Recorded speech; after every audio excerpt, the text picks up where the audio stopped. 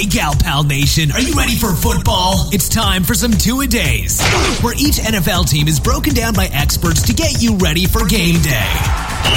Everything you need to know and a few tips to impress the pickiest of football fans. Now, your host, the sports gal pal herself, Ramona Rice.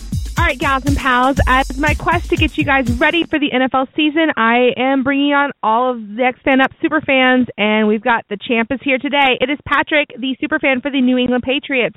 Patrick, welcome to the Sports Gal Pal. Thanks, Ramona. Good to be here. How you doing? I am great. All right, news today broke that, Tom Brady versus the NFL, or the NFL versus Tom Brady, just depends on how you look at it. They went to court. There was no decision. In a couple of days, we should get a decision from the judge. I know that you have spoken very passionately about this issue on Next Fan Up, and the fact is that you guys, I feel like, need a decision soon. Looking at the past couple of games preseason-wise, Brady didn't look like himself. I know that there's a little bit of changes in the offense, per se, but he looked uncharacteristically rattled in the last season game. I don't know if that's something you noticed as well. What are your thoughts? I mean, I sort of notice it every year, and there are two things. One is this is not atypical of Tom Brady in the preseason. And I'd like to think it's because Bill Belichick is the ultimate, I want to practice situational football kind of guy. And that means in the preseason, they're trying to set up the fourth wide receiver, and that just doesn't play into Tom Brady's favor, who wants to see the entire field, but he's trying to do weird and different things and throw to guys that normally shouldn't be catching the ball because he's trying to be part of the game plan for preseason game, which is an extension of practice. And that doesn't lend itself to success all of the time. I'd like to think that, except that usually the first couple games of the season are kind of bad too. So maybe it's more of we upset the apple cart a little bit with Tom Brady, which is going to happen every year. Then there's a whole new learning curve to go to the top of in terms of the defense, or in terms of the offense rather, for half the guys on the team. And, Tom Brady doesn't really work well with that. Everybody really needs to fire on all cylinders for the machine to work at all. Are you concerned at all? Let's say worst case scenario for Patriots fans and also for this entire issue, because I do agree with you. The NFL, I think, has been egregious in their punishment of Tom Brady. While I do think that maybe something may have happened, we don't know per se. I don't know if the investigation was very thorough. As I've been looking more and more into this issue, I'm kind of agreeing with Pat's fans that it does seem like it's a frame job, as Matt Chatham wrote today on Twitter. Are you concerned that if the judge rules in favor of the NFL, that those 4 games that Tom Brady misses, and then again with an additional 5th week of bye, that's going to put you guys further behind? Well, I mean, they're not going to bring us ahead, right? So if you can only move in 2 directions, behind certainly would be the direction. And it is something of a concern, to lose your star quarterback for 4 games. I don't care which 4 games they are. I don't believe there are easy games in the NFL.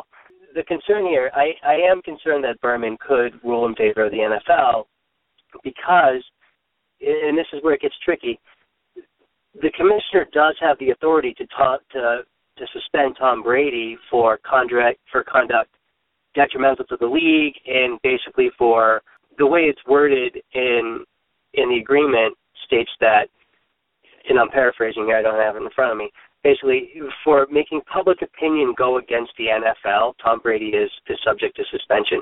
My problem with that is that I do agree with Matt Chatham.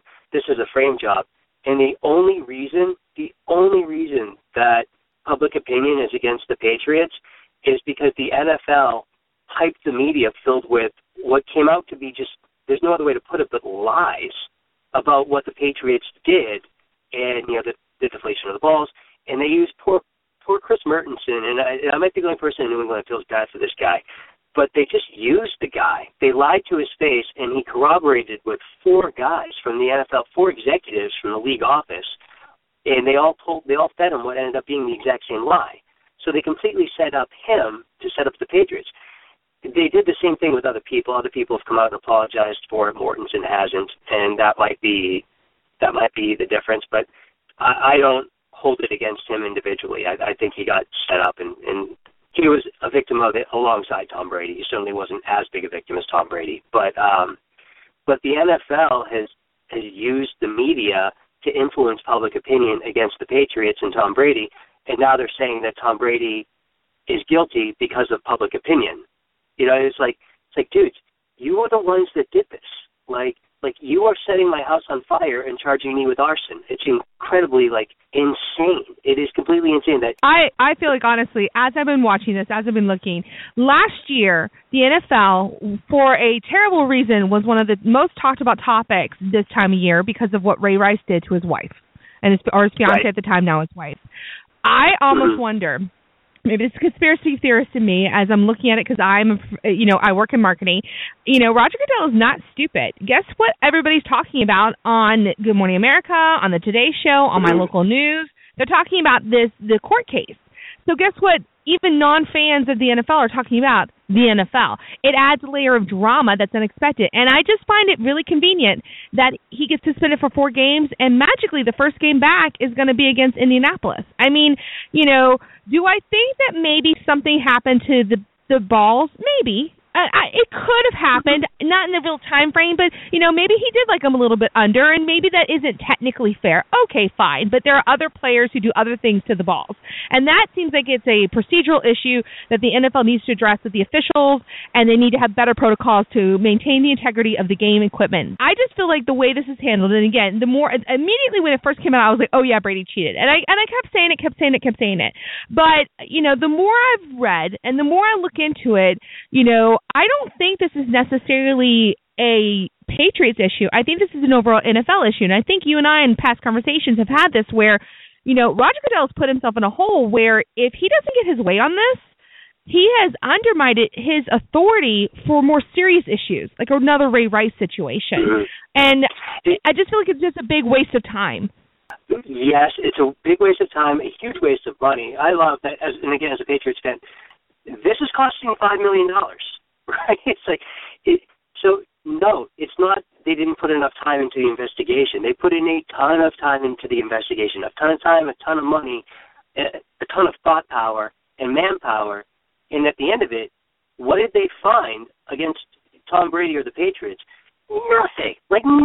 Nothing. Like, they had to go back to last year to try and find anything even remotely incriminating, and that's pretty weak evidence. The text messages going back and forth between, as some people call them, Beavis and Butthead, and that's the best they could do. They didn't find a nickel of evidence on Tom Brady, absolutely nothing, despite searching real hard. And the first question Berman asks the NFL when they come into his office is, where is the evidence of a conspiracy? I don't see any. I didn't see any either. I read that report front to back, which I didn't, but I did, and nowhere in it, despite all that effort, does it cite a single instance where Tom Brady even suggested he wanted the balls below 12.5 PSI, let alone that they were below 12.5 PSI.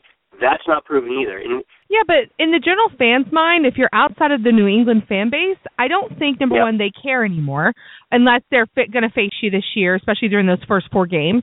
And I also don't think that they have any sympathy for you guys, and that's a lot of jealousy. I know my part. Again, we've talked about this. I'm a Philadelphia Eagles fan. I'm still very upset at the Super Bowl loss, simply because there was implications, and I know you've spoken about this on Next Fan Up, where the spying was technically not illegal, and I don't want to get into that because we've discussed that, and you've discussed that, and you've made your points, I think, very well on that. My problem still with Brady is this: number one, I feel like this damaged Brady more so than the NFL, just in the maybe not forever, but for right now, because he looked like he was the golden guy. I mean, he could do no wrong. But already he had the perception of he got everything easy for him, which isn't true, because if you look at his college days and his high school days, that's so not true. He got very lucky to be on a team with a quarterback with a coach that got him, and they've had very good success. And that takes a lot of work, and they've done that. So I can't be that mad at you guys. Right. But I do have a problem with some of Brady's actions after this, because I'm going, okay, I realize that I don't know necessarily that I would want to turn over my personal phone to my employer for them to look at. But at the same time, that would have been so much easier. But I feel like, was it worth it for Brady? And I'm talking about this as a whole team, but wouldn't it have just been easier just to play ball and just give the league what they wanted, try to reduce the suspension or get those removed, and then just move on from this? Like, turn over the phone so that there wasn't any, corroborating evidence. Well, you have to think about it in terms of the timeline of events, right? So Tom Brady wasn't asked for his phone the morning after the AFC Championship game, right? And if he were, maybe he would have surrendered it. Maybe he wouldn't have. Like, we can speculate on that. The NFL basically sent in a SWAT team at halftime. It was insane, right? And that's been pretty well documented what a cluster that was. So immediately the Patriots are sort of on the defensive. The next morning, Patriots get an email from the league office saying that we have did an investigation and found out during the course of that investigation that you guys cheated. You've been cheating this whole time. We caught you red-handed. All these balls were underinflated by 2 pounds each. This is all like in a letter or an email technically, from the NFL to the Crafts. 15 minutes later, Tom Brady's on his phone with, Yastrzemski saying like, dude, what are they talking about? Like, they're saying these balls were 2 pounds under each. Like, what happened, right? And that, of course, gets leaked immediately by the league office, to the press that Tom Brady is having these clandestine phone calls with these ball boys trying to get their story straight. And so begins, like, this long series of leaks by the NFL with lies and misinformation, right? Starting with that email to the Patriots saying that these balls were dramatically underinflated and we proved it and you guys were cheating, right? Well, that ends up being untrue and just a complete lie, but it's sent to the team as part of a precursor to disciplinary actions. So, of course, the Patriots take it very seriously because wouldn't you? Like, wouldn't you want to figure out what's going on? Because you assume it to be true. It's coming from the league office. Why would you assume it's a lie, right? And this keeps happening, and they keep leaking them. And it gets to the point that there are 3 or 4 leaks to SI.com and mostly to ESPN, from the league office saying this is what the Patriots are doing. And it's 3 separate instances, each meant to make them look more and more like these guilty conspirators they're these mad scientists or like curly mustached villains, like tying girls to train tracks, waiting for moose and squirrel to set them free. And it's insane the things that they're claiming. And it gets to the point that that the Patriots attorneys are in communication with the NFL league's attorneys saying, like, what are you doing? Your guys are leaking these stories and they're not true. We need you to come out with a public statement saying that they're not true because people are believing them and it's really damaging the brand. So now at this point, months into it, Tom Brady is saying they're getting interviewed for 8 hours by retired FBI interrogators. It's nuts. And at the end of it, they want his cell phone because nothing he has said has incriminated himself. Now they want his phone. And his attorneys are saying, we don't have to give you the phone. Well, good. They shouldn't give him the phone. You can say cooperate with the league. Well, cooperation implies some sort of mutual goal. And it's clear at that point that the goal of the NFL is to hang Tom Brady.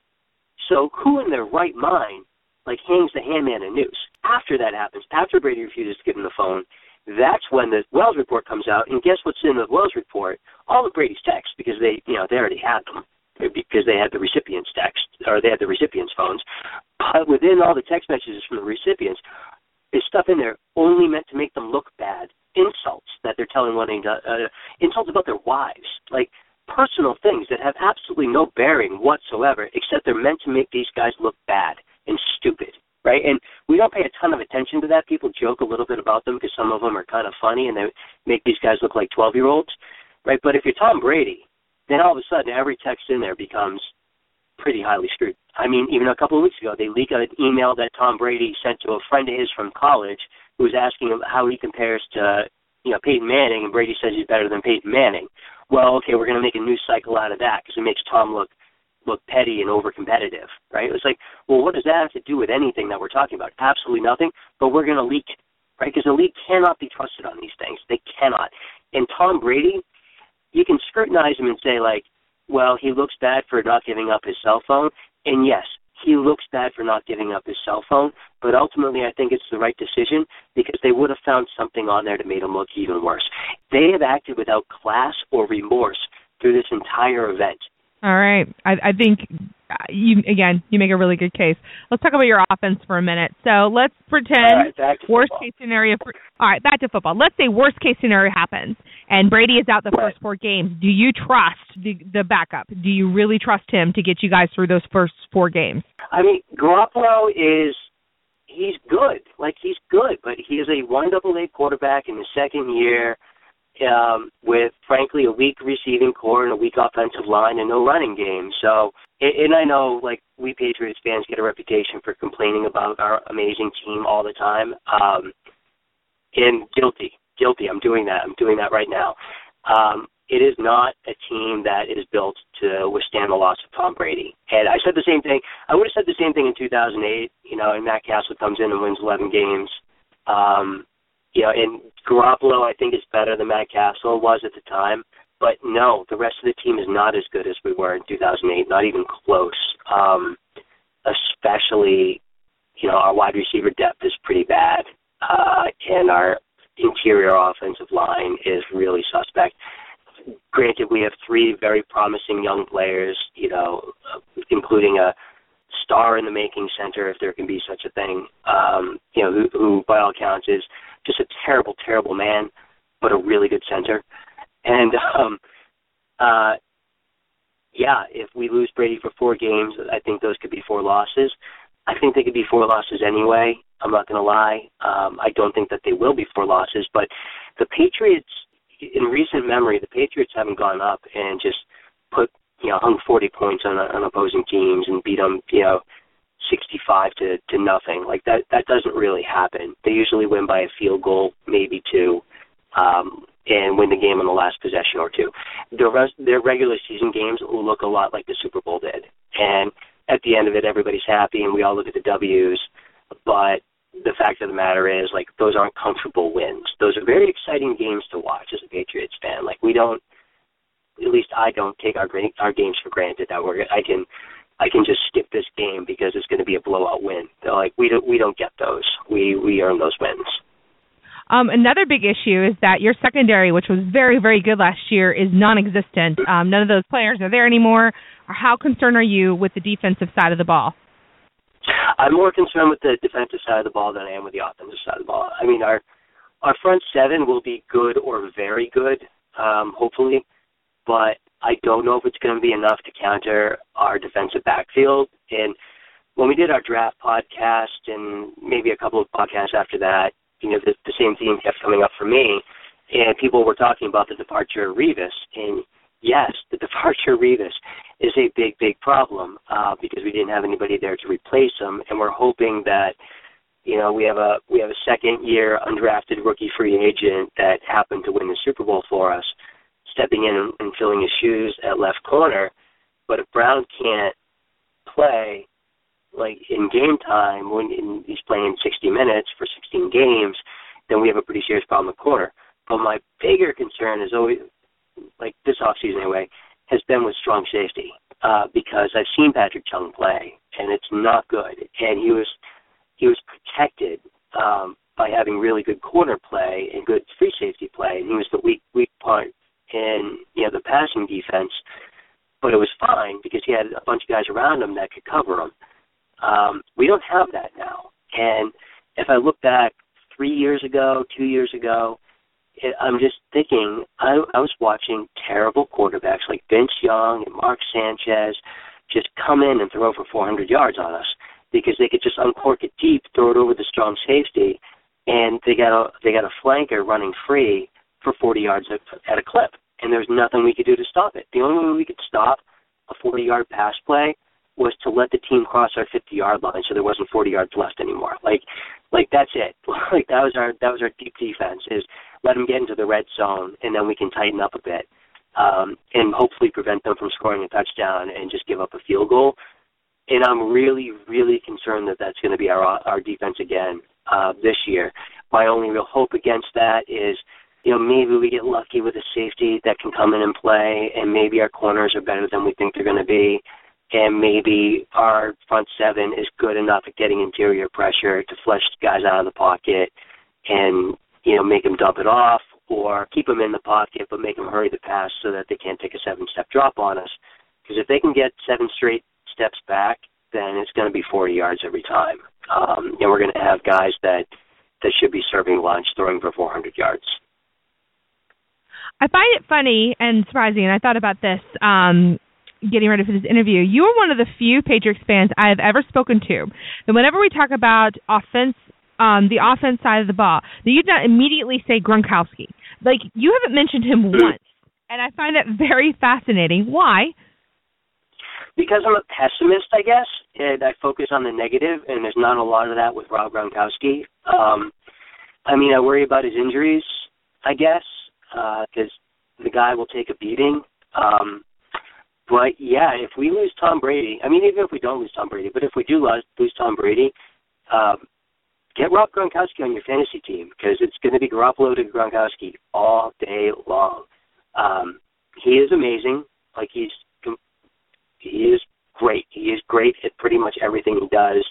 He's deceptively fast in terms of his long speed. He's big. He's got amazing body control and hands. So you can just throw it up between two safeties. He's probably going to come down with it or pull a PI if he doesn't, because that's really the only way you're going to stop him from catching the ball. If it's even close to on target, he adjusts great to a poorly thrown ball.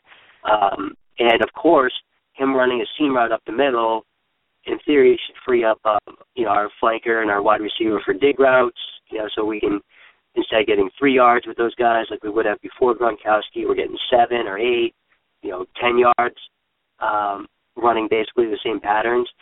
That's all awesome. Like, that's phenomenal.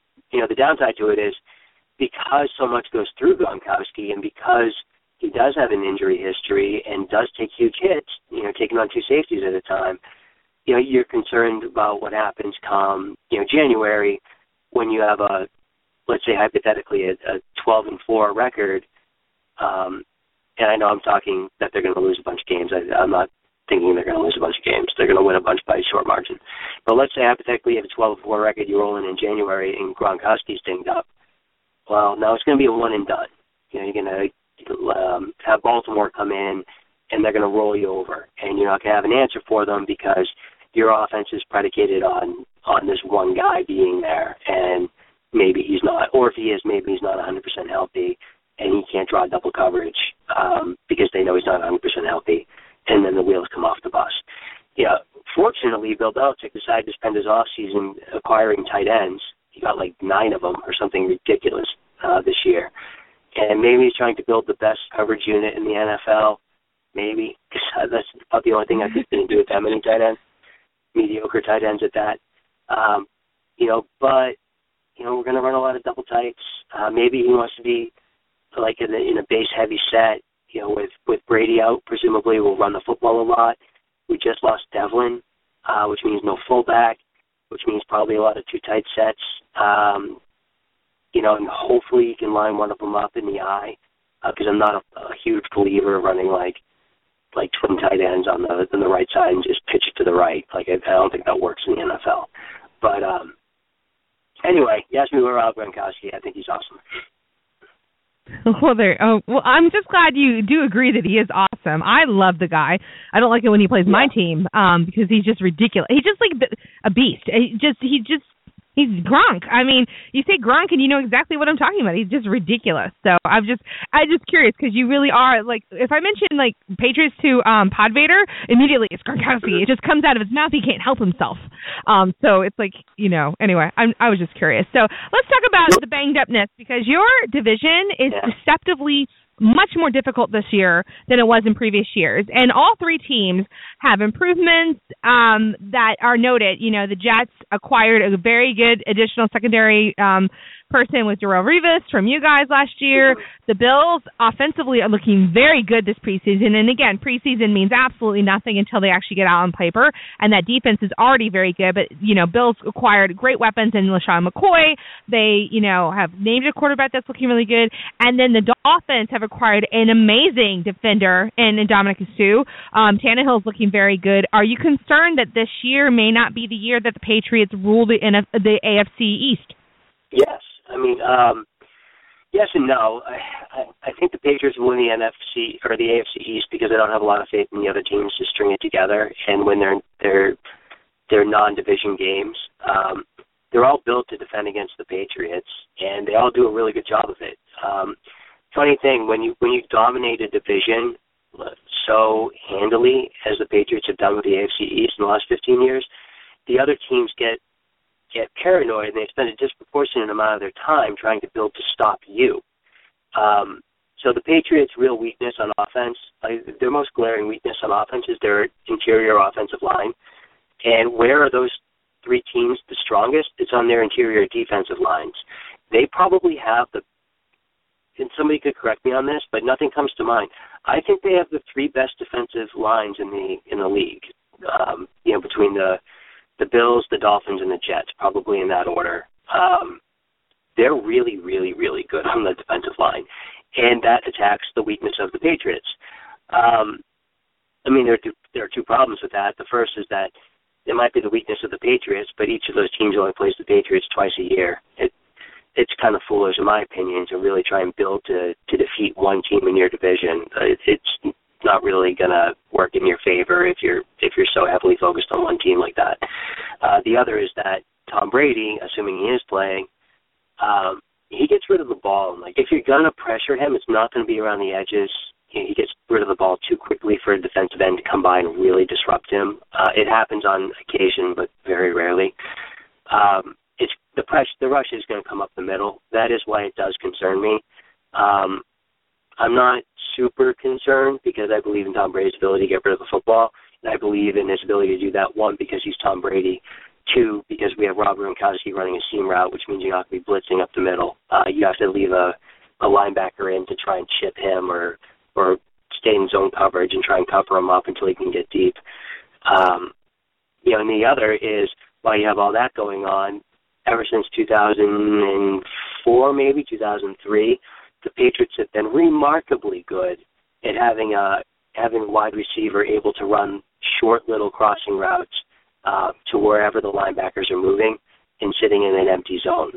They're the best in the league at that. They have been for over a decade. And Brady gets some criticism from some haters on always hitting these short little routes.